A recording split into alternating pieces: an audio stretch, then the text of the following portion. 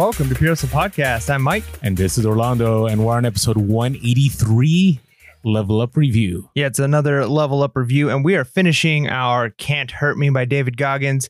And man, this was really, I feel like the second half of the book was definitely different than the first half in the sense of there was, it was more focused on like specifically like intense athletics as opposed to like just overcoming obstacles as a youth and all of that. But, I still like, as I'm going through this, I'm like picking out themes like, oh, this totally applies to like reselling, or this totally applies to being just an entrepreneur in general. And so I'm excited to talk about some of the themes from here. And, if you haven't read the book yet, or even just watch some interviews from David Goggins, he's an inspiring guy. He's one of those guys that, you may not agree with his intensity or his philosophy on everything. We've had some people on social media hit us up and say, hey, this transformed things for me, changed things. We have some people that decided to run more. Nice. They didn't go like 100 miles in Hawaii, but it went harder. Okay, so I got to give my update though real quick because I'm sure people, I don't know, maybe they'll care. Do you remember what I said I was going to do? I don't remember. I said I was going to ride a bike for the first time. Okay, so I got to be real with it. So I didn't get there yet. All right. Now, I can verify, I can show you the text that I did. So what I decided was I didn't want to buy a bike. I wanted to borrow a bike from someone, but we had the fires, we had a lot going on, and I got caught up. So I will be picking up the bike actually today when this episode drops, and I will be, see, it says right there, right? Sweet. You can come by and grab a bike today or tomorrow if you'd like. Nice. So I'm going to grab a bike and maybe I'll post on Instagram stories. I don't really want to show that. Like, some people can do like, they can show themselves working out on Instagram. Like, I just can't do that kind of stuff. We should make it like, and not trying to like mock you at all, but we should make it like, we should record a video of it and make it like, like teaching a kid how to ride a bike. And like, I could like push you from like, push your back and hold you and like, wasn't there like a commercial? Oh, you were too young, but there was a commercial like, father, or was it mother or father, you never failed me. And it was like this parent like showing a kid how to ride a bike. It was like an after school, like PSA or something. So, but be good. I figured it was about time. Like, I was like, hey, I can't have shame about this. So that's why, because the guy that I was going to borrow the bike from, he was dealing with the fires too. And he's like, hey, and actually I haven't worked outside because of the air quality, but I think we're in a better place. Yeah, I think things are a lot better. But I'm kind of excited that the fact that reading this book, because obviously, for you, like you got things that drive you, right? And you're not the kind of person, just from what I gather, that like, like you said, like watching people on Instagram working out isn't what motivates you. You know what I mean? Like, you're motivated by other things and going out and living, having your family and making money and those things. So it's not like, hey, I just want to be intense and work out. But the fact that reading this book is kind of inspiring you to like do a little bit of that, that's kind of cool. All these books have, if you think about it, right? There was Mel Robbins, the 5-second rule. There's getting up a little earlier. It didn't last forever, but I do get up earlier. Tim Ferriss, we both talked about like it made us kind of make sure we worked within smaller confines of time and a bunch of other. This is book, I think we're going to hit book 11 after this. That's crazy. Pounding through these. I was thinking about this. We'll get to the book review. Sorry, everyone that's listening, but you guys will resonate with this. Sometimes you go into a job interview and it's like, tell us about the last 3 books that you read. Oh, geez. Have you ever been in an interview and gotten that question? Right? Something similar, yeah. So I've been pondering this, like, not that I'm going to go back to the 9 to 5, but what if I did go back to the 9 to 5? Like, I'd be ready. And they would all be like good books. Yeah. Right? Because there's only one book that we're kind of like, but all of them, are books that we can speak upon. So, and those of you who have been following us the whole time, there you go, right? Don't stress about that question on your interview because you're ready to go. That's right. I love it. All right, let's jump into this. Let's do it. So, this section kind of starts off, so at the end of chapter 5 last week, he makes it through his SEAL training, right? Second time having to go to BUD/S because of injuries and getting rolled back and having to do the water training again and everything he had to go through, but he makes it. He gets through and he gets through with honors. His team is one of the best teams that had gone through. And, to see like, okay, he's got this accomplishment. And what I've noticed, what kind of stood out to me in these chapters is a lot of times I feel like when people get to like the pinnacle, right? Whatever it is in their career, like I made it to this position or I got this promotion, they're like happy and they're like, that's it, I made it. And they kind of just like rest in that for a while. He was like, all right, I finished basically SEAL training twice. It's just insane. Oh, there's this crazy run I heard about. I need to get in it. Oh, I need to like prove myself before I can get in this. How about I do this like 100-mile, 24-hour run? And I've never trained for anything like this in my life. That was the crazy part. The crazy part is like, and it's 3 days from now. Yeah, I mean, I think of people that prepare for marathons. It's like 3 months to go 26 miles. Yeah. He did like, well, how many days was it? 3 days? Yeah, it was like 3 days, and he was like eating junk right before, and like and this is one of the things that I appreciate about him is he doesn't make excuses. Like he'll basically say like, I was extremely ill prepared for what I was trying to do. One, I didn't have like the knowledge, the understanding of training or diet for it, and two, I didn't have enough time. But the crazy thing is, you can look and say like, he was clearly not prepared, and he was able to muscle his way through pretty much all of these challenges, right? Of just sheer willpower. And so, yeah, so he goes through this. He's not a normal human. No, for sure. And I think that's important to realize too, is everybody has different talents and skills, and the amount of dedication and just unmitigated like discipline or drive threshold. Yeah, that this guy has is it's uncommon, and it's uncommon amongst uncommon is one of the things that kind of gets mentioned in the book. But to look and say this is possible, right? And maybe that his limits are further than mine in some ways. Maybe it's a mental limits, his are further, or whatever it is. But it kind of might push you to say maybe my limits are further than I think too. Maybe they're not David Goggins level, but I'm not even trying to get that far. So maybe if I did try to get that far, I'd surprise myself. But yeah, so we see that this first run that he tries to do. And again, like I've done half marathons before, and I usually train for like 16 weeks prepping for a half marathon, and that's only 13.1 miles, right? And I'm not a runner, so I mean, I need that amount of time to build up to that. And he was doing running. I mean, in SEAL training, they would run, but we're talking like 5-mile runs or 10-mile runs.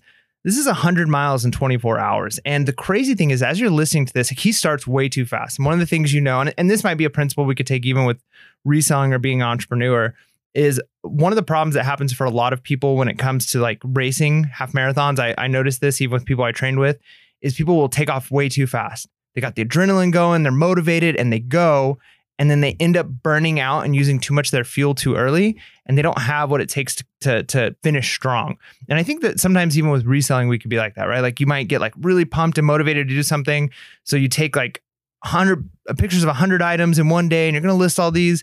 And next thing you know, you're so burnt out, you don't do anything for like 4 days, right? Instead of saying like, I'm going to list 10 items today.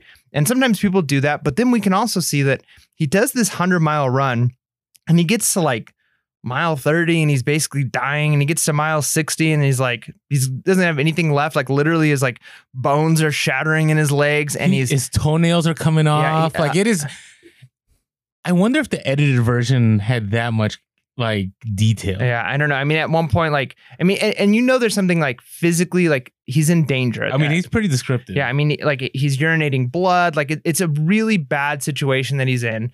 And he's even trying to hide it. He's got people that are trying to like kind of help him, and he's trying to hide the position he's in. But he gets to a place, and he's trying to do this for a good cause, right? He's trying to do this to honor some fallen, people in the military. Yeah, he wants to do the Badwater Marathon to be able to raise money for families. Yeah, and so he's got a good cause. Ultra marathon. But he gets to a point where he goes, it's not even about the cause. It's about me getting to the end of my limit and just doing the best that I absolutely can and finishing this thing.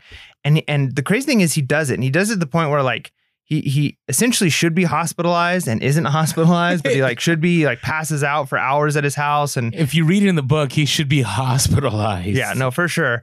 But just to think like he gets to the point, like I would imagine, I'm not the kind of person that like gives up easily, but I remember like, when I was in high school, football practice, and like you having a hard practice, and I'd be glad for any excuse. Like if it was like, oh, air quality is too bad, we're going to have to bring it in today, guys. We're not going to be able to, I would have been like, oh, thank goodness. Right. Like I would have been happy for it.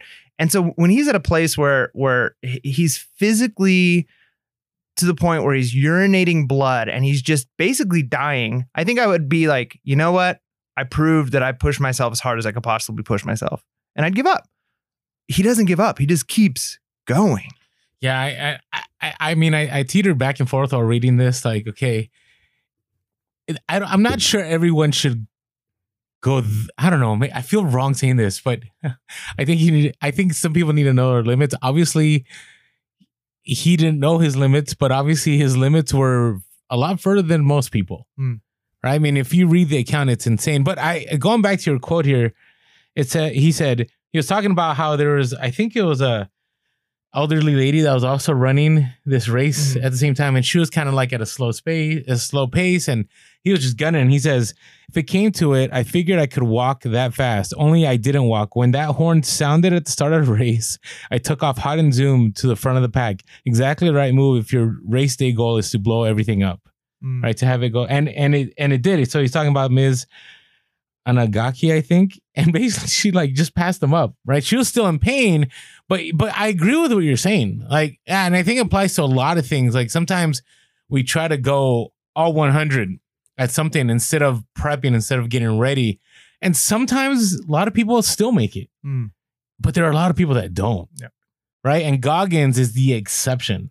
I would say Goggins is the 1% that make it. Now, here's the question though. Okay, is it because he's the 1% that actually can make it, or that he's one of the 1% who's willing to push himself beyond comfortable?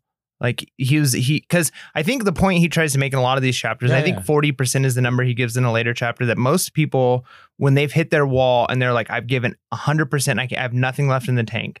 And I don't know where he gets this number from. It could be very arbitrary, but I think I get the gist of what he's trying to say is most people have only reached 40% of their actual ability. And I even think about this, like there were times when I'm trying to finish up my master's program, and I'm, got a son that was just been born, and he's in the NICU, and I'm pulling like 3 nights in a row of no sleeping, and I'm trying to teach, and I've got all this stuff going on in my life, and I'm like, I don't know how I'm going to get this project done. There's no way. And I start to feel bad for myself, but I'm like, you know what? I have to do it.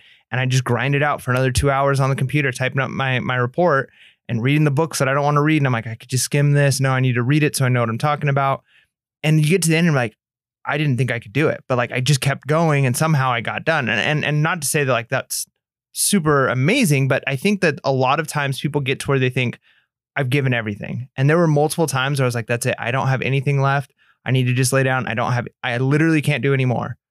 And I get another 5 pages typed up because I'm like, but I have to. The deadline is in 2 hours. I have to, So I think that sometimes when you think you've made it to the furthest you can push yourself, there might be a little more there. And I do think you need to be careful and find your limits and say, maybe this is physically or emotionally unsafe. I mean, I think there's those places, but I don't know if David, I think he's an exception in the fact that he's willing to push. No, he's not at all saying he's like the 1%. He's saying all of us have that ability. Right. And so, and I think there's truth to that. I really do. And it's interesting because part of the methodology he says that he implemented to get himself right when he got to that 70 mile and he couldn't go anymore was this cookie jar thing. So let me read this real quick. So he goes back into his memory about his mom. If you read from the earlier chapters, how terrible they had it, especially when they left their abusive father and they had to figure things out on their own. He says, I remembered as a kid, no matter how messed up things were, my mother always figured out a way to stock our cookie jar. She'd buy wafers and Oreos, Pepperidge Farm, Milanos, and Chips Ahoy. You should all sponsor us, by the way. And whenever she showed up with a new batch of cookies, she dumped them into a jar. With her permission, we'd get to pick 1 or 2 at a time. It was like a mini treasure hunt. I remember the joy of dropping my fists into the jar, wondering what I'd find. And before I crammed the cookie in my mouth, I always took the time to admire it first, especially when we were broke in Brazil. And he's talking about when it's Brazil, Indiana, I believe. Yeah. Okay. I turn it into my hand and say my own little prayer of thanks. The feeling of being that kid locked in a moment of gratitude for a simple gift like a cookie came back to me. I felt it viscerally, and I used that concept to stuff a new kind of cookie jar. Inside it were all my past victories. Right? So then he uses this idea, this concept of the cookie jar about, going through Navy SEAL training twice, right? The fact that one time he almost died, right? When he was out in the ocean, when he was being challenged, and he just basically said, no, I'm going to take this person's soul. Like, and if you have no idea what we're talking about, you should go back to our other episode about take some souls. Take some souls. Taking souls. Right. And he says all this. And then he says, these weren't mere flashbacks. I wasn't just floating through my memory files. I actually tapped into the emotional state I felt during those victories. And in so doing, accessed my sympathetic nervous system once again. My adrenaline took over. The pain started to fade just enough, and my pace picked up. I began swinging my arms and lengthening my stride. Right? And so I started thinking about that.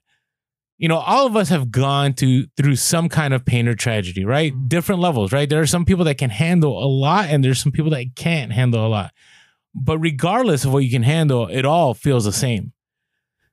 And so it was encouraging to me. I mean, if we want to relate to reselling, I can't tell you how many times, you know, it's been at the cusp of just Q4 hitting, or it's been when summer has been, you know, dead, or early days of the pandemic, or when I dropped $5,000 and I ended up losing $5,000 and going, I think I'm done. But instead I just kept pushing. I just kept pushing because I kept remembering, hey, last time I made a lot of money, right? Even though I thought things were bad, I still made it. Or overcoming life's obstacles, whether it be, you know, somebody had talked to us on Instagram about reading about the abusive home and how they've been able to get out of that and they've been able to rebuild their life. And we know a lot of people on Instagram that have gone through terrible divorces or terrible financial situations. And the fact that they've been able to overcome those situations, they've been able to be stronger the next go round, whether it's been in the reselling business, whether it's been in a relationship issue or whatever it is. And so just think about that cookie jar. I thought that was pretty powerful because even myself, I've gone through some crazy stuff.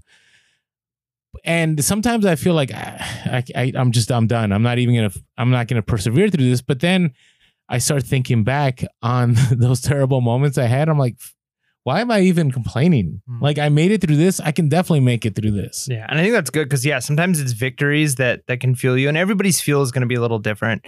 I think that is going to be one that's going to help a lot of people. I know for some people it's the negative emotions, right? Like the people they want to prove wrong. And I think there's maybe a healthy way of doing that. And then there's an unhealthy way of doing that.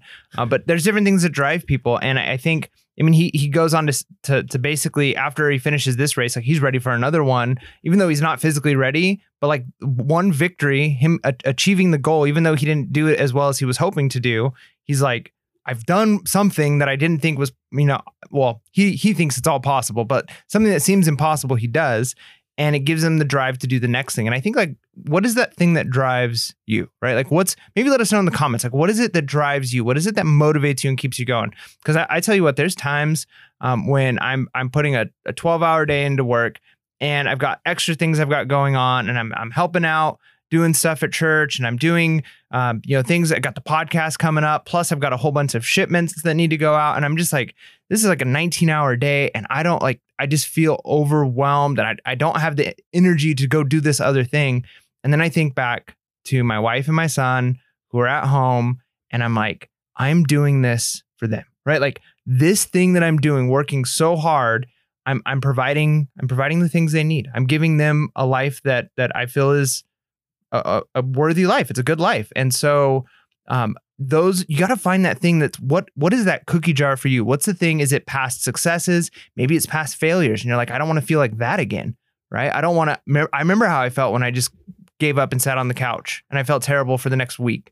Or maybe it's the person who you're like, if I give up, they're going to laugh in my face and say, I told you so. Like, what is that thing that motivates you? Because if you know what that is, you can pull on it. And like I try and tell, we're doing this thing with our students this year. They're calling it zones of regulation. And it's like different colors you're in. It's basically just understanding your emotion. And one of the things that I think we've all realized at some point in our life is when you're in like the craziest situation, you're not going to think rationally, right? Like I always even say like Morning Mike. I don't trust Morning Mike because he's not rational. So I tell myself before I go to bed, when my alarm clock goes off at 4:30, I'm getting up and I'm getting out of bed, and I've already got like my alarm clock basically by my bathroom sink so I could splash water on my face, because I know if I don't do that, I'm going to go back to sleep and make an excuse, right? So when you're in that situation, you can't trust yourself then. You're not going to be able to trust yourself when you're tired, when you're hungry, when you're alone, when you're like all these things. That's not the time to make the decision. You have to have made the decision before. So you've got to know what your cookie jar is before you get to that point so that you can go, oh yeah, I knew this was going to happen. Now where's my motivation? Yeah. And it's a very easy concept. I mean, he breaks it down. It doesn't even have to be a big deal. He says, even if you're feeling low and beat down by life right now, I guarantee you can think of a time or two when you overcame odds and tasted success. It doesn't have to be a big victory either. It can be something small. Right. So think back on that, because when you're in those moments of desperation, that's the last thing you want to think about, right? And a lot of us go into panic mode faster than others. And some of us go into escape mode, right? It's either fight or flight, right? Or sometimes I think the other one's frozen, right? You don't do anything, right? So you got to choose what you're going to do. But I love the way he ends the chapter. He says, I knew that I had been selling myself short, that there was a whole new level of performance out there to tap into. And this is after he made that race, which you should have read the account. It's insane. That the human body can withstand and accomplish a lot more than most of us think possible. And that it all begins and ends in the mind. This wasn't a theory. It wasn't something I'd read in a book. I'd experienced it firsthand on Hospitality Point. Right. And then his challenge is basically take inventory of that cookie jar, what we just talked about. So I thought it was a great way to end that chapter. No, that's great. And man, I love that you've got the quotes this week. Normally we're both pulling out quotes, but I did Audible on this book, so I didn't end up getting a physical copy to get quotes down. So I think that kind of helps because otherwise I think we end up having the same quotes 90% of the time. You know what would have been cool? I don't know if Audible had a function, which by the way, we're hoping Audible will sponsor us. But anyways, the Audible had a function where you can like take clips of the Audible and like we would play on the podcast. Well, I don't think legally we could. But there'd be copyright issues, I'm sure. Right, because Goggins is reading this book. Yeah, Goggins is, yeah. And the cool thing too, I forgot to mention with the Audible version of this is at the end of each chapter, I think it's the end of each chapter, it basically turns into a podcast. It's him and another guy, and the other guy will like ask him questions and he'll go into more. Yeah. So it's like he gives the thing and then another guy it almost turns into like reading the book and then almost like a little mini podcast about that chapter. So it's kind of cool. So the next chapter, a lot of actually this whole ending of the book kind of revolves around him taking on more and more physical challenges. So one of the things in this next chapter, I mean, more than 100-mile ultra marathon. Yeah, well, and that's what's crazy, right? Like he does more and more of these insane races and insane challenges. And one of the things that stood out to me, and again, I'm thinking this time like themes that I can pull. And one of the things is like the idea of building a resume, right? Because he wanted to get into this bad water, but this was like an invitational only. He couldn't just say like, hey, like I want to run this race. I mean, just like certain Ironmans, like the top of the top ones, you have to win certain things or the Boston Marathon, right? Like you have to have a resume showing you've qualified for it. And so he doesn't have a lot of time to try and build this resume, and he's going for it. Every big, crazy challenge that's right around the corner that he can get into, he's getting into, hoping to build that resume so that he can get into this big race. Now, I think about that like, okay, so that might apply like to in general, like to being a hustler or trying to be an entrepreneur, but think about that in life in general. Like, are you building your resume? Are you trying to find new skills and new abilities that you can put under your belt and have so that when you go maybe to apply for another job or get a contact and you're trying to get a new client or you're whatever it is, are you building your resume? Are you trying to live on successes that you've had years and years ago and you're never getting any better, right? Like it's easy. And I think for me, like, okay, and I know we both have gotten our master's degree, we're educators. And a lot of times it's easy to kind of be like, I've got this credential, I've got this degree, I'm good. And not everybody keeps pushing and saying, I've got this, but now I want to get another credential, another degree, another training program. I want to keep getting better and build that resume. I want to learn more about, I know a lot about eBay, but I don't know a lot about Amazon. Maybe I need to learn there, or I need to learn about, wholesale and who do I need to talk to about that? So are you building a resume, right? Like, is there something in your life that you're saying, I've reached it and I don't want to learn anymore? Are you constantly trying to build up who you are as a person by developing new skills and getting more successes so you're not just relying on that one? Because that's the thing about success too. You can have that big sale where it's like, yeah, I bought this thing for $100 and I was able to make 10 grand off of it, but that's not going to support you for the rest of your life, right? And so you can't keep living. I feel like sometimes people are almost like, what was it? Is it Al Bundy from the Married with Children, where he always talked about that one game when he was in high school in football that he got to play, and like that was like his whole that was what he stood on, right? Was that one moment of success. And those stories get tired too. I mean, we all know people that it's like, I mean, I can't tell you how many people I know that are like, I almost made into the majors, but this happened. Mm-hmm. And that's the only story, right? That's it. And we have so much life left ahead of us. I mean, I'm thinking right now, I'm 41 now, and I'm like, I had my great 15 years of education, and maybe one day I'll go back. I'm not sure. But to me, there's so much more. Like, and I'm thinking now I've even considered getting an MBA in business, right? I don't know if I'm going to go down that road, but you know, to me, it's like there's more to do. And he addresses this in that chapter. He's talking about when he got to the finish line, he was looking around and he says, we habitually settle for less than our best. At work, in school, in our relationships, and on the playing field or race course, we settle as individuals and we teach our children to settle for less than their best. And all that ripples out, merges, and multiplies within our communities and society as a whole. And I really think that's I don't know. I get the sense that, you know, growing up, I remember my parents were always very big on, you know, we're giving you a better life so you don't have to sacrifice. Right. And then now I'm an adult and I tried implementing that. And now I'm like, I don't like this. Right. Because now, and I love my kids and they're hard workers. And my oldest son, he's really doing well in school right now. And I don't have to push him. But there was a lot of confrontation because it's kind of like, hey, I'm good. Like, I don't have to worry. And I think the moment I started telling him, like, I'm not paying for your college. I'm not going to pay for your car. Like, I'll give you some money to open your business. We talked about that with Rich Dad Poor Dad. I'm going to give him some money, but in order for him to get a better car, he's going to have to work for that. And so, you know, he could end up with the hoopty or he could end up with a nice ride on the first day of school when he's 16. But it's one of those things that I think, I don't know, and I'm not blaming any generation, but I really got the sense of like, I have to work hard so my kids don't have it tough. And what kind of message am I conveying when I do that? What kind of message am I conveying for myself that, hey, as long as, and I'm not saying I need to be mega rich to be happy. What I'm saying is wealth isn't just about money in the bank or the kind of house that I live in. It's intellectual, it's physical, it's spiritual, it's all these different things, right? And so, yeah, it definitely was motivating to me to think about like, am I just settling for less? So.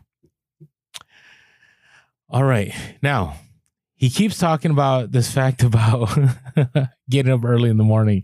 And, you know, I know you're big on that. And I am trying. I will say I've been getting up earlier. But, you know, I want to take out this quote from page 203 in that same chapter. He says, he talks about getting up early. He says, that's what getting up at the early morning, he uses different language, and putting out will do for you. It makes you better in all facets of your life. And, you know, there is something to be said. I mean, you had the discussion with me, Mike, a couple of weeks ago. You said, Orlando, how much do you think you'll get done if you get up earlier?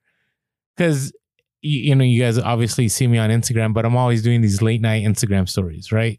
And I'm always working late night. And I'm kind of playing with the idea, like, if I get up early, will I get more? Like, I do have this belief that I get more done at night just because I'm a night person, but that may be untrue. No. So, yeah, I mean, you at least got to test it, and you got to give it a fair test, because I think, and we've talked about this probably ad nauseum as far as waking up early, but you only have so many, bit, though. You only have so many, you know, waking hours during the day, and you've got to organize your tasks so that the most brain intensive tasks, I feel, and the most important things of the day happen in the beginning of the day. If you save them for the end of the day, a couple of things happen, at least from my experience and from the literature that I've read and the what psychologists have said. One is, if you save like the really important things towards the end of the day, it's hanging over your head all day long. It's pressure, it's stress, right? If you can tackle those things in the morning, then just like we talked about with the kind of like the cookie jar, then those are victories that fuel you. Even going back to Make Your Bed, right? Like when we read that book, like as soon as, like when you get that victory, little victories, right? When I mean, the other day is a great example. And I think physical exercise is such a great analogy. We used it like when we're talking about finances, we used it like, because it really connects, I think, to it's a good picture of your mental life, of your spiritual life. All of those things can kind of connect to your physical life. Okay, I will say you're right about exercising. Is that what you're going to talk about? Exercise? Well, yeah. So like when I would exercise, I mean, when you exercise in the morning, it gives you the energy during the day. You look back and you know you've already done something. And because I wake up at 4:30, my workout is done by like 6. And I know when most people are waking up, I've already done more physical, intense like activity, and I've reached goals. Like I lifted more today than I did yesterday, and I got a new personal record on here. And some people are just waking up and laying in bed and scrolling through Instagram, right? You crack me up though, because I'm proud of getting up at 9 all week and working out first thing in the morning. You're like, I got up at 4:30, but same concept though. No. I agree. Waking up early to wake, and you know, the big difference between my physique and Mike's physique, but I will tell you, it's definitely made a positive impact. Waking up at 9. Is this a reselling podcast still? I'm just wondering. No, I mean it is. No, but yeah. I'm just joking. Because I mean, even listing. Okay, think if you wake up in the morning and you've got a death pile, and you're like, I'll get to that death pile at 1 a.m. after I've already tired and I've already done all this stuff, or you were to say, I'm gonna knock out this death pile in the next 40 minutes, and then you got the rest of the day, and that death pile is not over your head. And then you're like, I'm going to go sourcing. I'm going to go do. Oh, I agree with you. I mean, I've been getting up at 9. First thing I do is I get on the tread climber. It's like this. It's a stair stepper treadmill kind of deal. I had it years ago. It was one of those things that you're like, why did I buy this? But now that I have it, I'm like, I might as well use it. And you know, it's been great because I get it out of the way. Then I can focus on my kids, and I do all my listening at night. So I've been cranking those out, but.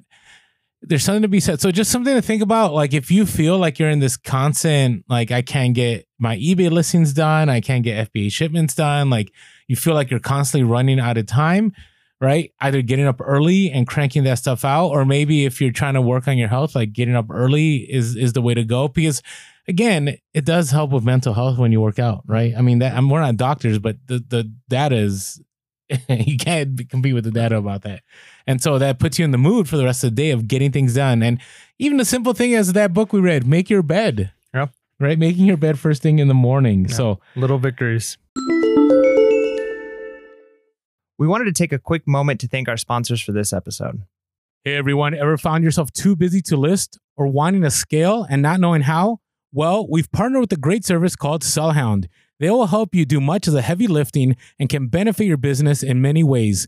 Sign up for listing services with Sellhound and receive 25% off your first purchase or 25% off your first month of a Sellhound monthly subscription. You can do this by using our promo code, all in caps, Pure Hustle 25. That's the numbers 25. By the way, everyone gets 3 free listings to try out before any purchases. Just go to sellhound.com and subscribe using our promo code Pure Hustle 25. So Orlando and I are always looking out for tools and programs that can be used in our own reselling to help improve our sales and things that we can share with the community in order to help others. And we've been lucky enough to partner with 2 companies here at the same time that we think do just that. So it's kind of interesting because both of these companies are competition. So, you know, but this is a good thing that we're advertising both, I feel, because we are really, really big on letting you make decisions and not saying like, this is the way you should do things, because you know what's best for your model of selling and what you need to be doing. So we've been able to partner with List Perfectly and Vendoo. And both of these are programs that can be used to cross-list postings on multiple platforms. This is great because we always talk about the importance of being on multiple platforms and not putting all of your eggs into one basket. But one of the barriers to that is the time issue. And the nice thing with List Perfectly and Vendoo is it allows you to make one listing that then gets cross-posted to multiple platforms. So you're not having to post things multiple places and spend that time. And in this case, that time saved is money you're making. So both of these companies have a special offer for our listeners if you were to sign up. You need to sign up using the affiliate links that we have in our descriptions or show descriptions in order to get the promotional codes. So first of all is List Perfectly. They're giving 30% off your first month, which is amazing. And they've got some incredible things that they offer. So for instance, your postings go to eBay, they go to Mercari, Depop, Grail, Etsy, Poshmark. There's just so many. You got to check it out. There's almost too many to list here. And so if you sign up, you get 30% off, but you have to use our link and then use the code LP30. And then the other one is Vendoo. Vendoo is very similar. You're going to get 25% off your first month if you use our affiliate link. You don't have to use a promo code. Just click on the link in the description. And your listings are going to go to eBay. They're going to go to Etsy. They're going to go to Poshmark. They're going to go to Mercari. So this is just a great opportunity for you to save some time, get on multiple platforms, and maybe make some more money. Now, let's talk about what he was doing in Hawaii. Do you remember what he was doing in Hawaii? He was doing it was another 100-mile, but it was like in jungle. It was like steep territory, and it was brutal. It was more brutal than the other run that he was going to do. But what I like what he says, right? Because now he already has that other mile. If you read the account of the other one, like I'm pretty much like, if I was ever able to do what he did at the run previously, it was in Las Vegas. I think so. Okay. I can't remember. Well, no, I think his first one was actually San Diego. Oh, that's right. That's right. Hospitality Point. How did I miss that? Okay. that now he has that cookie jar, right? He has that success. And so now he talks about how brutal this run was. And these are ultra marathons, right? And I never met an ultra marathon until we met well, he's a friend of ours, but he's a teacher at the school he used to work at. His wife is an ultra marathon runner. You would never know it, but like, she has a can-do attitude. Like, there's nothing that can stop her, right? And it's because I think the mind is calloused, right? As he says here, he says on page 212, he says, the changes happen within your brain. You've calloused your mind. Over a period of time, your tolerance for mental and physical suffering will have expanded because your software will have learned that you can take a lot more than one punch. And he's talking about a fighter in the ring. Like, the first time they get punched, like, it's brutal. Have you ever been punched in the face, like boxing? Yeah. Right? I'll never forget in college, I thought I could box. And my buddy who was a boxer is like, dude, you're going to get worked. And I'm like, nah, come on, dude. All I have to do is connect with you one time with the right hook and it's over. I'm an idiot. Like, I'm like, all right, let's go box. Went to the basement of the dorm, put on gloves. All he did is quick jabs. Couple jabs. And he knocked me out.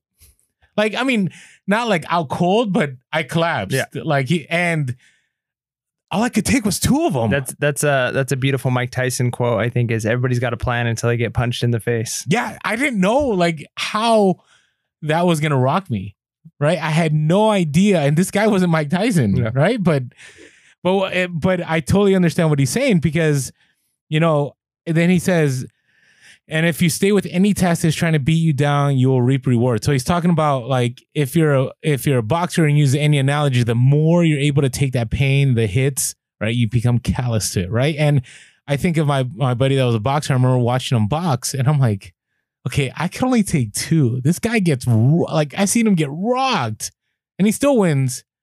And it's one of those things where it's the same thing, right? And he throws it out with all kinds of different examples, right? Whether it's running on a broken leg or any other kind of agony, right? And so it's the same thing in business, same thing in family, same thing with kids. I mean, you could apply it to various aspects of your life. And so he applies this principle when he's in Hawaii and he's still able to make it, but it was brutal for him. Yeah, and that's the thing too, is he has a lot of these early successes, and then later on there's some failures we'll talk about. And going into chapter 8, and there's even more races he gets into, but what kind of stands out to me with that one is he decides to do his first triathlon, and he didn't even own a bike, right? So he's got to borrow a bike from somebody, and he only borrows a bike like a couple of weeks before the race, and he doesn't understand the mechanics of it. I mean, I did a little bit of cycling. I have a pretty decent bike, and I remember like I'd spent hours working on the bike and figuring out how it all worked and the pieces and how to fix things. Because when you're riding on the road and if something happens to your derailleur, something happens to a gear, you need to know how to fix it and have the tools, or know how to handle a situation. So if you're gonna crash, you know what to do. And he ends up getting into this race and riding his bike, has a pretty bad accident, doesn't have a spare bike because it's not even his bike. He's borrowing a bike. And he doesn't have the tools or the know-how to fix it. So he's got to wait like 20 some minutes for a team to come there and help fix the bike up. And in a situation like that, like he's realizing he's losing time because he wasn't prepared. And what I thought about that is I love the fact that he just goes, because I think one thing, a lot of people err on the side of getting too much knowledge ahead of time and never actually following through. People will like, I'm going to start a new diet and a new exercise program. And so then they read all the stuff, they watch YouTube videos, but they never actually get to doing the thing. But they can tell you everything about the diet because they've done all the research. Or maybe it's reselling. They've watched all the YouTube videos, you've listened to the podcast, you've done all of these things. But when it comes down to it, you're not actually listing and shipping and sourcing. You just, a lot about it. And so I think it's better to do something than to know something, but it's the best if you can do that thing and about it, right? So he has failures because he's not prepared, but I think it goes to show that even if you're not prepared, taking action is better than doing nothing. He's still able to finish this race, and he finishes, I think, in second place overall of this multi-day type triathlon. He's able to do good, but he would have done better. He probably would have won or come closer to winning had he really been prepared, had he understood how bicycles work and if he knew how to fix it, or had a team with him with a backup bike. Those were things he didn't have. He wasn't prepared. So what are the things in your life, right? Like, are you prepared for what's going to happen if half of your inventory sells in a day? Are you prepared for what happens if something breaks or you've got a customer who's upset? Or are you going to be dealing with those things on the fly and not be able to handle it and lose precious time or money? So you want to be prepared, but you also need to act. And I think putting those two things together, and I think David Goggins is a great example of, you can get close to winning, but the actual victory comes when you have the preparation and the action. Well, it's interesting you bring that up, because I think David Goggins demonstrates how quickly we can learn something and quickly forget, because he actually does have a race between that he actually does prepare for. Right. So he does qualify for the Badwater race. So this is before the triathlon. And he says, Badwater is going to be different. I researched day and night. I studied the course, noted temperature and elevation variances, and charted them out. I wasn't just interested in the air temperature. I drilled down deeper, so I knew how hot the pavement would be on the hottest Death Valley day ever. I Googled videos of the race, watched them for hours, read blogs from runners. I drove north to Death Valley, explored the entire course, and he goes on and on and on and on. And it was successful. But then he goes to this triathlon in chapter 8, and he totally fumbles it. And the fact that this bike that he had to use, like what happened with the bike is that he flew over the front of the handlebars, and then it totally wrecked his bike. But again, it's an example of like, hey, just because we figured things out once doesn't mean we're going to fall apart again and do the same stupid actions that we had done before. Right. And so, to me, this was a perfect example of like in reselling all the time, like we figure things out. I can't tell you. I mean, the people that have gone through Q4s with me, I think of Hugo and Tiffany from So Quick Ship Quick. Like the first, 2 years ago doing a Q4, like that Q4 was still profitable, but it was a mess. It was a horrendous mess for me. I mean, and then last Q4, it was better. It was good, but I still did some bad habits, right? Because what he did here was Goggins actually like took notes of all the things that went bad. And therefore, he implemented them, so he's better. So in your business, don't think because you reach the peak one time that, hey, you're not going to do the same stupid mistake again. I mean, I've done this myself. I mean, I've lost thousands. I'm telling you, thousands of dollars, and learned and made thousands, and then go again. And I'm like, hey, yeah, I'll buy 100 units of this at, making less than $4 net profit on each one. I'll be fine. And then I lose thousands again, because that is not a winning formula for me. Yeah. Right. It might be for some people, but for me, it's definitely not a winning formula. Yeah, I mean, that's such a good point. I mean, just debriefing in general. I mean, you should do this often when you're doing like some kind of reflection on how your business is doing. I would suggest doing this probably no less than monthly, probably more often. Like, okay, what are my numbers? Am I growing? And kind of figuring out where your strengths and weaknesses are. Like we've said, looking back at like past Q4s, C.S. Lewis has a great quote where he basically says people oftentimes don't need to learn something new. They just need to be reminded of what they already know. Yeah, right. And just think about that with yourself. Like you're not special. Like we all have the same proclivity to make the same mistakes over and over and to say, man, I knew better. I mean, just a perfect, like stupid example, going back to like a 9-to-5 type job. One of the most important things for a teacher to do is attendance. Like attendance is like in the public school world, like attendance. That was the worst thing ever for me. Attendance is how you get your money. It's how you get your money. And so if I teach perfectly all day and like kids are engaged and everything goes great, and I forgot to submit attendance for one class, that's all admin sees. Right. And so I can't tell you how many times I left a day of work thinking I crushed it today. This was probably one of my best days teaching ever, only to get an email when I get home of, you forgot attendance for period 4. Please don't let this happen again. And it's like, how did I forget again? I even have sticky note on my computer. Like I must have hit save and the page refreshed and I didn't like verify that it's like, who knows, right? But you've got to know, like, you're going to make mistakes. Those things are going to happen, and figure out what those are and find ways to remind yourself. Once I started doing sticky notes and like a sticky note in my car, I get in my car and it's like, all right, I'm going to just real quick check my phone. Oh, yep. Third period. I forgot attendance. That happens maybe once or twice a year. Hit the save button. We're good to go. Right. And so you figure out what those things are for you. What do you need? Do you need Post-it notes? Do you need like a weekly, like, I'm just going to like write down in a journal and just check, did I do this week? Did I do this week? Oh man, I forgot to call my parents. I told myself I was going to work on relationships, or I didn't actually get the 10 listings done because I spent too much time whatever it is, right? Like we make mistakes. And so know what your mistakes are going to be or what they often are and prepare because you might have one day, 1 week, 1 year of just things are flawless. Those are good years. But then the next time it's like, I can't believe I made a rookie mistake again.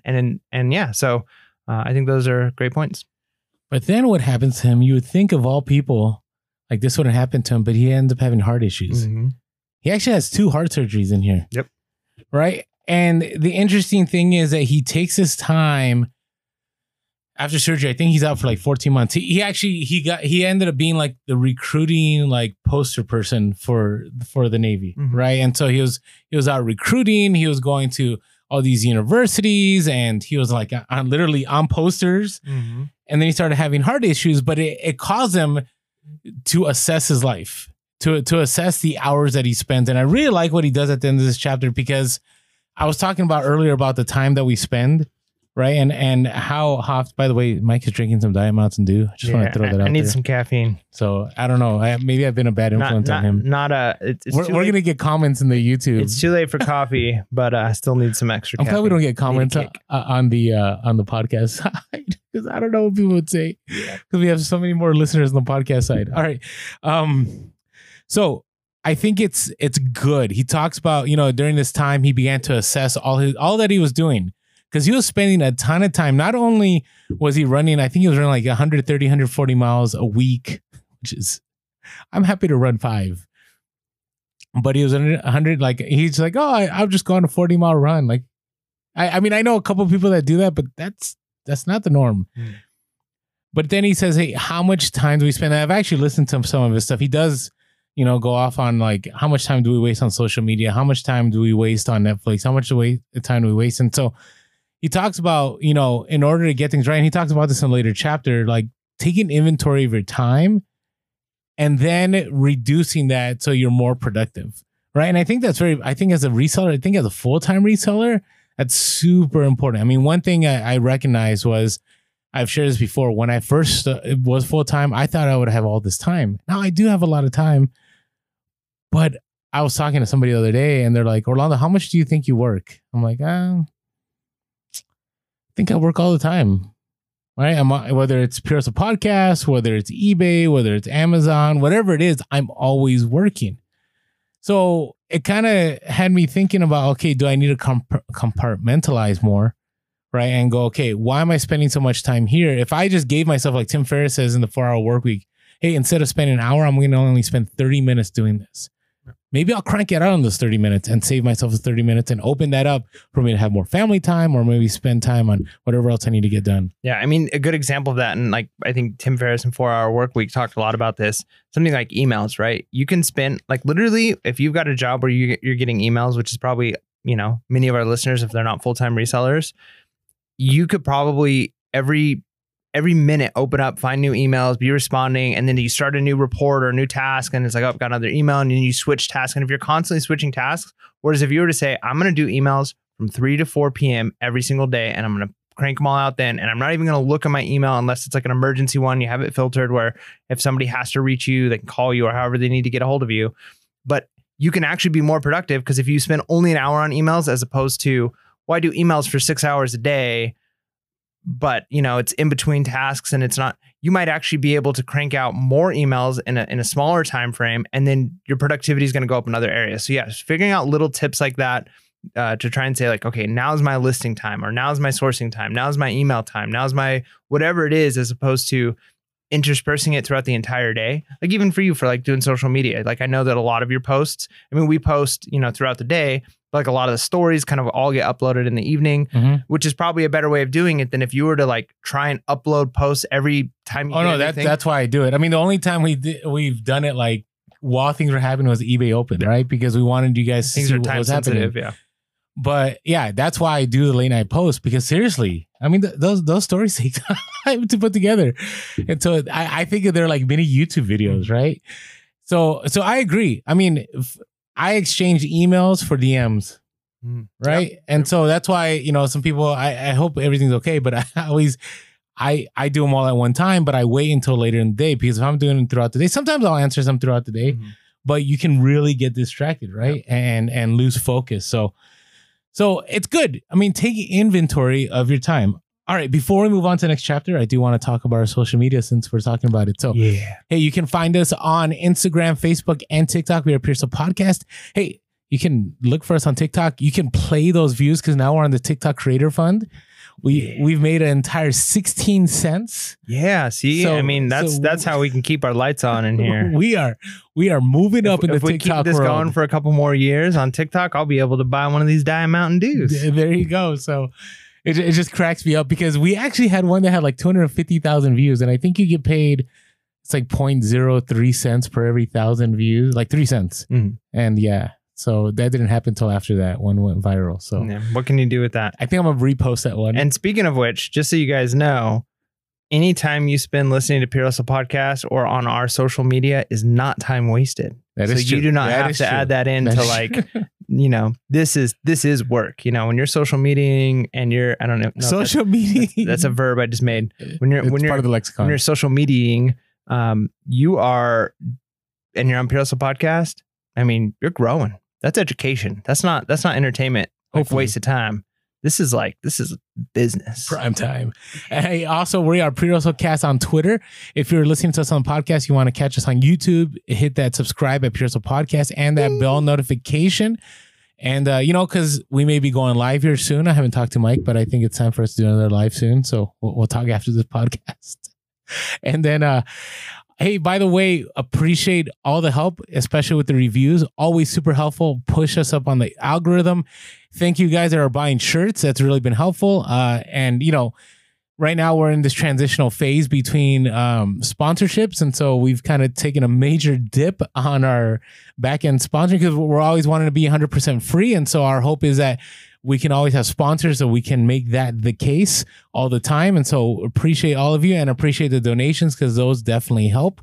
And anytime you sign up for like Cellhound or List Perfectly or Vendu or any of our sponsors that have, you know, our Pure Hustle code on there, that always helps. We have our affiliate links. Anyways, you guys know the drill, but I just want to throw that out there because we always have said 100% content free. And so we want to keep it that way. And one of the best ways that we've been able to keep that way is by having all those sponsorships.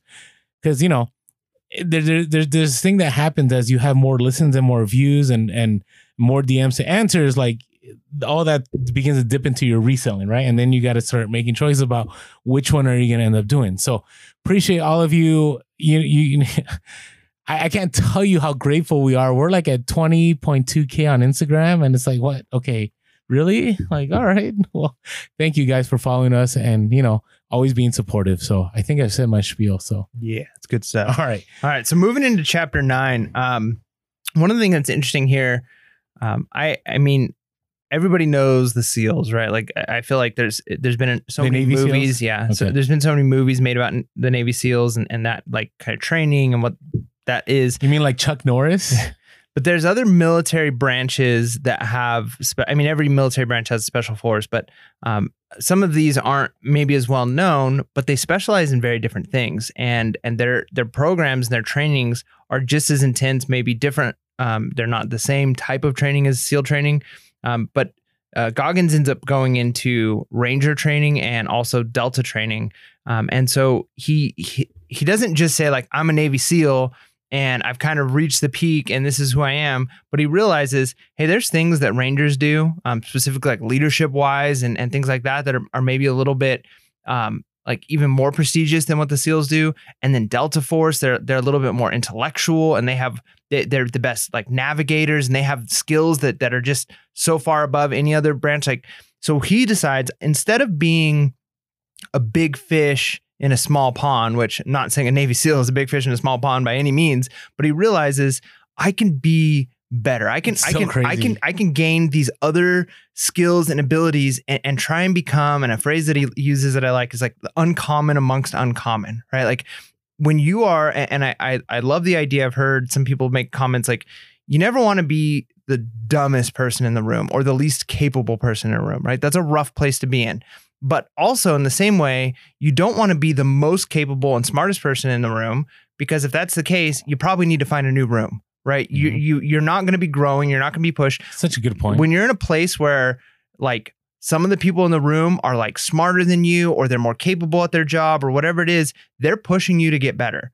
And if you are that person and there's nobody around who's challenging you and pushing you, and you can kind of just float and be comfortable, it's not a good place to be in either. And so he realizes, I want to be not just a big fish in a pretty big pond. I want to be one of the biggest fish in the whole world, right? Like he wants to just go bigger and bigger and bigger.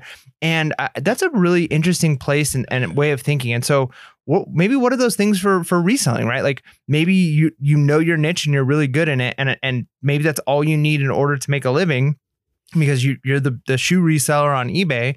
But if you can learn accounting, right? Like it doesn't even have to be like, well, now I have to learn Amazon or now. But if you're like, you know what, I'm going to go take some accounting classes and I'm going to learn how to do my own taxes, or I'm going to learn how to do this, or and you pick up another skill, or I'm going to learn about like inventory management. I'm going to go train with somebody and help them out at their shop, and they do inventory stuff. And I'm going to take skills from that. And so always try and find ways that you can improve. And this kind of goes back to building your resume, but never get comfortable because you're probably not at the top anyways. Almost nobody's at the top, right? That's the nature of the top, is there's only one person there, right? Or very few people there. And you don't know who that is. Yeah. And so most likely it's not you, but that's not actually something that should be discouraging. That should be encouraging in the sense that there's room to grow. And when there's room to grow, you know, and one of the other things that's true in life is it's easier to go from 80% to 90% than it is to go from like 90% to 100%, right? Like the further you have to go up, the easier it is to move up. Once you get really close to the top, when you're fighting for like 1 or 2%, you're putting in intense effort for very little gain. But if you're only like in the bottom 40% of your career, it's going to take some work, but it's going to take a lot less work than you think to make huge leaps and bounds, whether you're learning a new computer software, whether you're learning, you know, like leadership techniques, or just like what we talked about with like the books that we read, right? Like maybe it's the 5-second rule. Like little improvements that you make can make drastic impact in your business. No, agreed. And I really, this stuck out to me because it's so easy to be complacent. It's so easy. I mean, I myself like struggle, like, and I'll share this on an update episode, but there's certain platforms right now that there's a lot of opportunity. But I'm like, I don't want to go there, right? I don't need to learn that. I'm good. I don't need more. And I don't know many people like David Goggins where he's like, oh, I want to learn how to be a better leader. And I heard that the Army Rangers have great, you know, I don't know if it's courses or whatever, like protocol on how to be a great leader. And he goes from Navy SEAL to Army Ranger. And then he's talking about Delta Force too, right? And I'm like, this is wild to me, like wild, right? And I love what he says here, right? You're talking about the room full of people, right? And I agree with you. Like, you hear this all the time, right? You need to be around people that are encouraging, are better than you. Like if you're around people that are always whiny and are always upset, like I think about resellers, right? And I've heard other people say that, you know, resellers can be some of the most whining persons that you've ever met in your life. And I think there's some truth to that. I also know there's a ton of people that are super positive and encouraging too. So there's a counterbalance in the force. And so, you know, it all depends who you surround with, right? If you follow people on YouTube or maybe we're those people on Heroes of Podcast, whatever it is, that are super negative and like anytime eBay rolls something out, they're like, I'm done with eBay. Oh, wow. Sorry, the microphone got really passionate there. I'm done with eBay. I'm not doing this anymore. Like right now, Mercari raised their fees. And you know, a lot of people are really upset about that. And I get it. Like you got to be upset. eBay. Well, I'm always a believer that people will always raise fees, right? I mean, there's a lot of reasons to that. But if you're around people that go, hey, you know what? We're going to adapt. We're going to make things better. I think those are the people you want to surround yourself with, right? Because they're going to thrive. They're going to find ways. And going back to your idea about learning, you know, David Goggins on page 284, I love what he says here. He says, always be willing to embrace ignorance and become the dumbest person in the classroom again, because that is the only way to expand your body of knowledge and body of work. It's the only way to expand your mind. And we talked about this, right? In reselling, that you and I, like, just because we have a podcast doesn't mean we know anything. Like, yeah. I mean, we know a decent amount, but there's so much we don't know that we still need to learn. This is why I always comment on Instagram or on Facebook. I always say we're always learning, because it's true. Yeah. I mean, you got to listen to our upcoming update episode. We haven't recorded it yet, but I know something I'm going to be talking about. And I learned new things about eBay this week that I'm like, hey, I have no idea, right? Like I've been selling on eBay for 2 years now. Even though I'm right here. Yeah. And it's like, well, I didn't know to ask. You know what I mean? Yeah, you don't know what you don't know. Yeah. And so that happens all the time. And you got to, it's okay to be uncomfortable. And again, it's thinking of it just that way. It's like, okay, what do I not know about eBay? But your business is so much more than that, right? Like I mentioned, things like accounting, things like business management, things like negotiation, like there's so many little things, even like people skills, which kind of goes into negotiation, but like what's a book? We haven't done it yet, but probably one we will do, like How to Win Friends and Influence. That's the next book. Is it? Okay. I mean, I didn't have a discussion with you, but I was going to tell you, like, let's make that the next book. Yeah. I mean, so like little things like that, like people skills. Like I know I've improved a lot with certain areas of people skills, and then there's certain areas where I haven't, and I'm okay with that because I just don't want to. And that's fine. But like, there's so many things, you know, like I can't tell you, and I mentioned this in a previous podcast, but I spent some time doing, basically as like middle management for a company, for like a corporation. And I had to do so many reports, and it was like Excel. And then I've also done a lot of like video, like not video. I have done video, which has helped with the podcast. Right. But I've done, like computer software stuff. Like I never got into coding, but like I was always interested in, computer stuff and how to use software. And so like little skills like that. And I can't tell you how all of those things have kind of funneled into the perfect storm of, man, like that is helping me in teaching. It's helping me with the podcast. It's helping me with what I'm doing with church. It's helping me, like all of these things. Like who would have known that Excel, like knowing how to use Excel would be helping me with eBay. Right. And so there's so many areas in your life where you might have to say, I don't know anything about web design. I don't know anything about this. I don't know anything.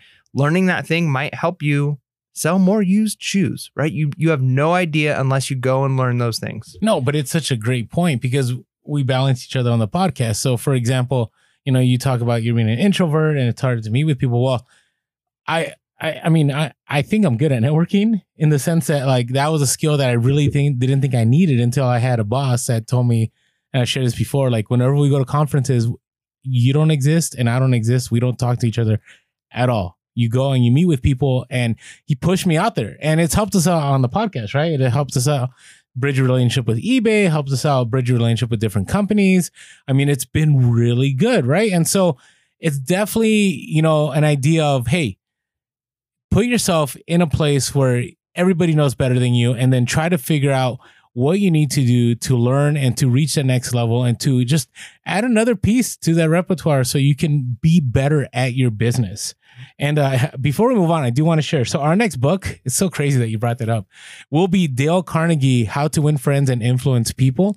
We had a lot of people telling us, hey, we should do that book. I've seen it discussed a lot, and it's actually the book I wanted to do next. So it works out. So if you want to pick that up, pick it up. We'll have a link eventually somewhere for that book. Yeah. And kind of going along with some of the things we were even just talking about, like I think it's easy when you hear about somebody like David Goggins and all of this crazy success, the fact that he's basically willing to run on broken legs and, have all these injuries, and his body's shutting down, and he's still doing things that he's really not like capable of doing, and he figures out a way to do it. But what I love is it moves into chapter 10, we see that there are a lot of failures too. Like he actually doesn't pass Delta.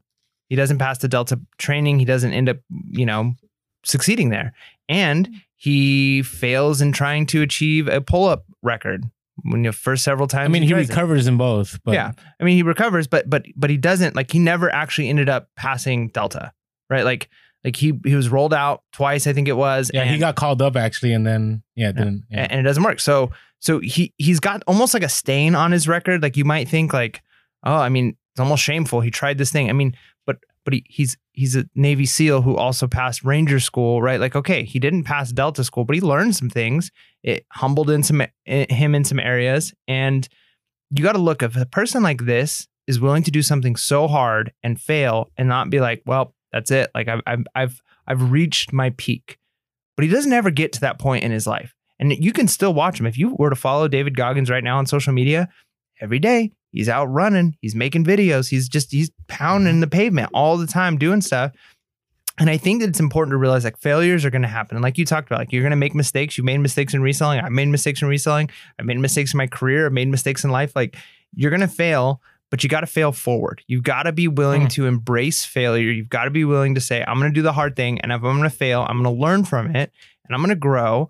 And I'm not going to be afraid of failure. And we've talked about the idea of like even growth mindset, right? Like some people, some of the most intellectual or some of the most capable people with the most natural talent actually don't achieve as much success because they're afraid of failure, because they know that their whole life they've been told, you're so good, you're so smart, and they're afraid if I fail, then that's going to go away.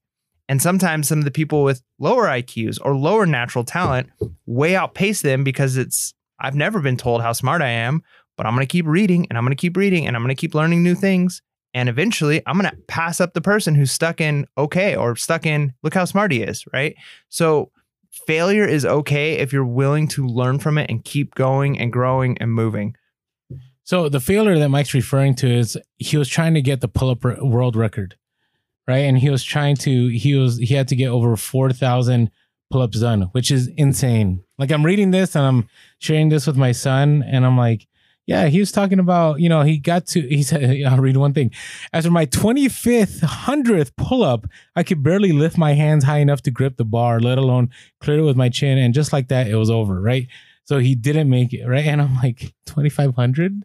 Like, do you remember in PE? Oh, well, not you, Mike. You probably were easy. But I remember in PE, like that was one of the hardest things in high school was when you had to do the pull-up to get the presidential award. Like, I mean, I always struggle with a lot of things, but the pull-up was the toughest one, right? My son jokes about like, I can do pull-ups. I'm like, good for you. But 2,500. And so he takes that failure, right? And a lot of people wouldn't see that as failure, but for David Goggins, that is failure, right? Because he didn't reach his goal. And there's actually pictures of his hands, which horrendous. I don't know how this guy does it. So then he ends up regrouping, thinking through what he needs to do. And he says, in life, there's no gift as overlooked or inevitable as failure. I've had quite a few, and I've learned to relish them. Because if you do, the forensics, you'll find clues about where to make adjustments and how to eventually accomplish your task. I'm not talking about a mental list either. After the second attempt, so he tried this twice, right? I wrote everything out longhand, but didn't start with the obvious issue, my grip. Initially, I brainstormed everything that went well, because in every failure, a lot of good things will have happened, and we must acknowledge them. And I go, that is so powerful because, sometimes, especially I say in reselling, there's a lot of people that give up on reselling. I mean, it happens all the time. I can't tell you. I mean, we get DMs all the time like, hey, you guys are still around. I remember doing reselling. And then after a while, I was like, I couldn't do this anymore. But then there's a lot of people that push through. I mean, there's some people right now that have hit us up and said, hey, we now are full time. It was tough, but we got there. Right. And so it does take a lot of perseverance. It takes a lot of hustle. But the main thing it takes is learning how to be better. Right. I'm far better than I was at reselling than I was even 3-4 weeks ago than I was a year ago, but I still got a long road ahead of me. But I do believe one of the reasons that I'm able to be full-time for a third year, I keep counting like, how long can I do this for? Is because I've learned, right? The initial mistakes that I thought were good things that I told Mike and Mike did, and he made the same mistake. I'm now like, no, I wouldn't do it that way. And so he eventually gets to that place, right?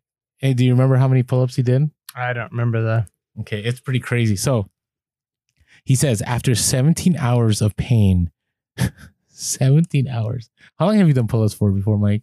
I don't do I always used to do like sets and reps. Okay. So you never got a full hour? No, I do 5. I usually never do more than 5 sets. My original goal when I first started doing pull-ups was however many sets it would take to do 50.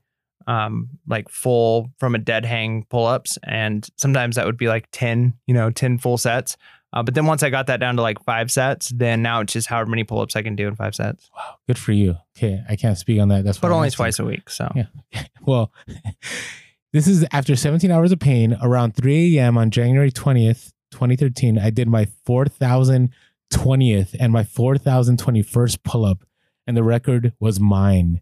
Everyone in the gym cheered, but I stayed composed. After 2 more sets and 4,030. So he kept going. Like, he made it, but he kept pushing. Yeah, make that record hard for the next person to beat. That's I know, what I'd right? be thinking. So I took my headphones out, stared in the camera, and said, I tracked you down, Stephen Highland. So Stephen Highland was like the soul that he was taking that was pushing him forward. So here, let's talk about how intense this was. I mean, that in itself is. In one day, I lifted the equivalent of 846,030 pounds, nearly 3 times the weight of the space shuttle. How do your muscles react after that? Right? I have no idea. So he says, after logging more than 67,000 pull-ups in 9 months, it was time to put them in my cookie jar and move on, because life is one long imaginary game that has no scoreboard, no referee, and isn't over until we're dead and buried. Yeah, isn't that just a crazy mindset? Like I would say the average person is going to be done, right? The average person, they get to a successful moment and they live on that success. But if you've ever reached success in your life, you know that feeling doesn't last for long. So I love the idea of a cookie jar that you can use that as fuel for the next success. And I think that there's a truth there that you have to realize, like, you can't expect that achieving a goal is going to bring you satisfaction in life, because 100 times out of 100, you get that thing and it doesn't provide exactly what you thought it was going to provide, right? You're always going to be chasing. And so I think you have to have a healthy view of that can be good motivation to keep going. But you also, I know that can lead some people to depression. I mean, like with the like minimalism thing, like the Tim Ferriss book was like, on to the next one, on to the next one, on to the next one. No, for sure. And so, like, I know minimalism is like was kind of trendy for a little while. And I'm kind of a minimalist, but not because I like necessarily believe like that it's like the thing I need to do. I'm not like, I feel like some people are, I don't want to say religious about it, but you know, it's like that kind of devotion towards that lifestyle because of the freedom it gives them. Me, it's just because we live in a fifth wheel. Like, that's just kind of what we were forced to do. Yeah. But I remember I watched like a documentary where a guy, and I think it was like the first one that kind of made the minimalism lifestyle popular. And he wanted like a certain promotion and a job, and that was going to be like the highlight of his career. And he gets there, and I don't remember how old he was. He wasn't even that old. He was like in his 30s, and he like reaches like the height of like what he always wanted to achieve. He gets the office, he has the car, he's got the house, and he like goes home and he's like, I'm miserable. Like I have it now. Like what? Like I don't feel like I don't have that thing pushing me anymore. I don't have anywhere else to go. And so for him, he kind of went the minimalist lifestyle to say like, I'm not going to let things in pursuit of things be the thing that drives me. I want to have something else to give me value. So I think you have to keep both in balance there, that it's okay to realize that success doesn't lead to satisfaction. Like there's always going to be the next challenge. And that's a good thing to constantly be going.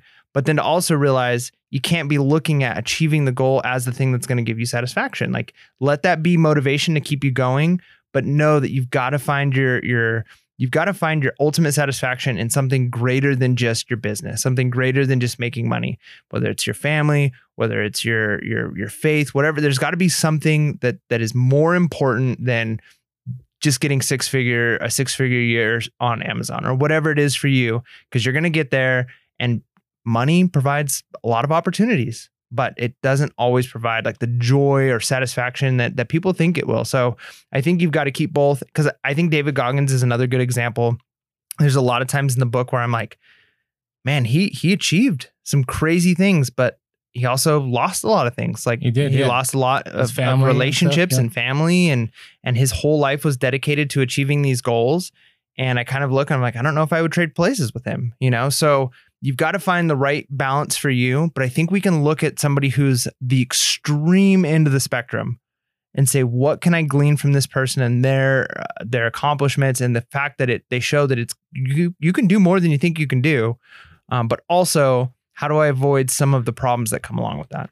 Well, yeah. And the other side of that, though, I mean, I 100% agree with everything you're saying. But when he talks about like it's on to the next, like I think that very much speaks about life, in the sense that don't be complacent. Don't be stuck. Don't say, hey, this is enough, because there's so much more you can do. There's so much that you can tap into that maybe, you've been stuck. Maybe you've thought that you can only resell one way, or maybe you thought that financially you can only be one way, or maybe, raising your family, or, spiritually, or whatever angle you want to go at, physical wealth. I mean, there's different ways to look at it, but it doesn't have to stay in there. Right? It doesn't have to be that same constant scenario that you're like, is this all that there is? Right? There is more. And so David Goggins ends the book and just asks the question, what if? What if there's so much more that you can do that you haven't tapped into? Because instead of looking at all these terrible scenarios, such as David Goggins had endured, and suffering and these failures, and letting them just hold you back, what if you could rise above those, let those be calloused, and push you, and use that cookie jar to motivate you to do so much more in your reselling business, in your family, and other aspects of your life. So hopefully this book inspired, hopefully it motivated you. And with that being said, make sure to be real, be relevant, and be reselling. Peace.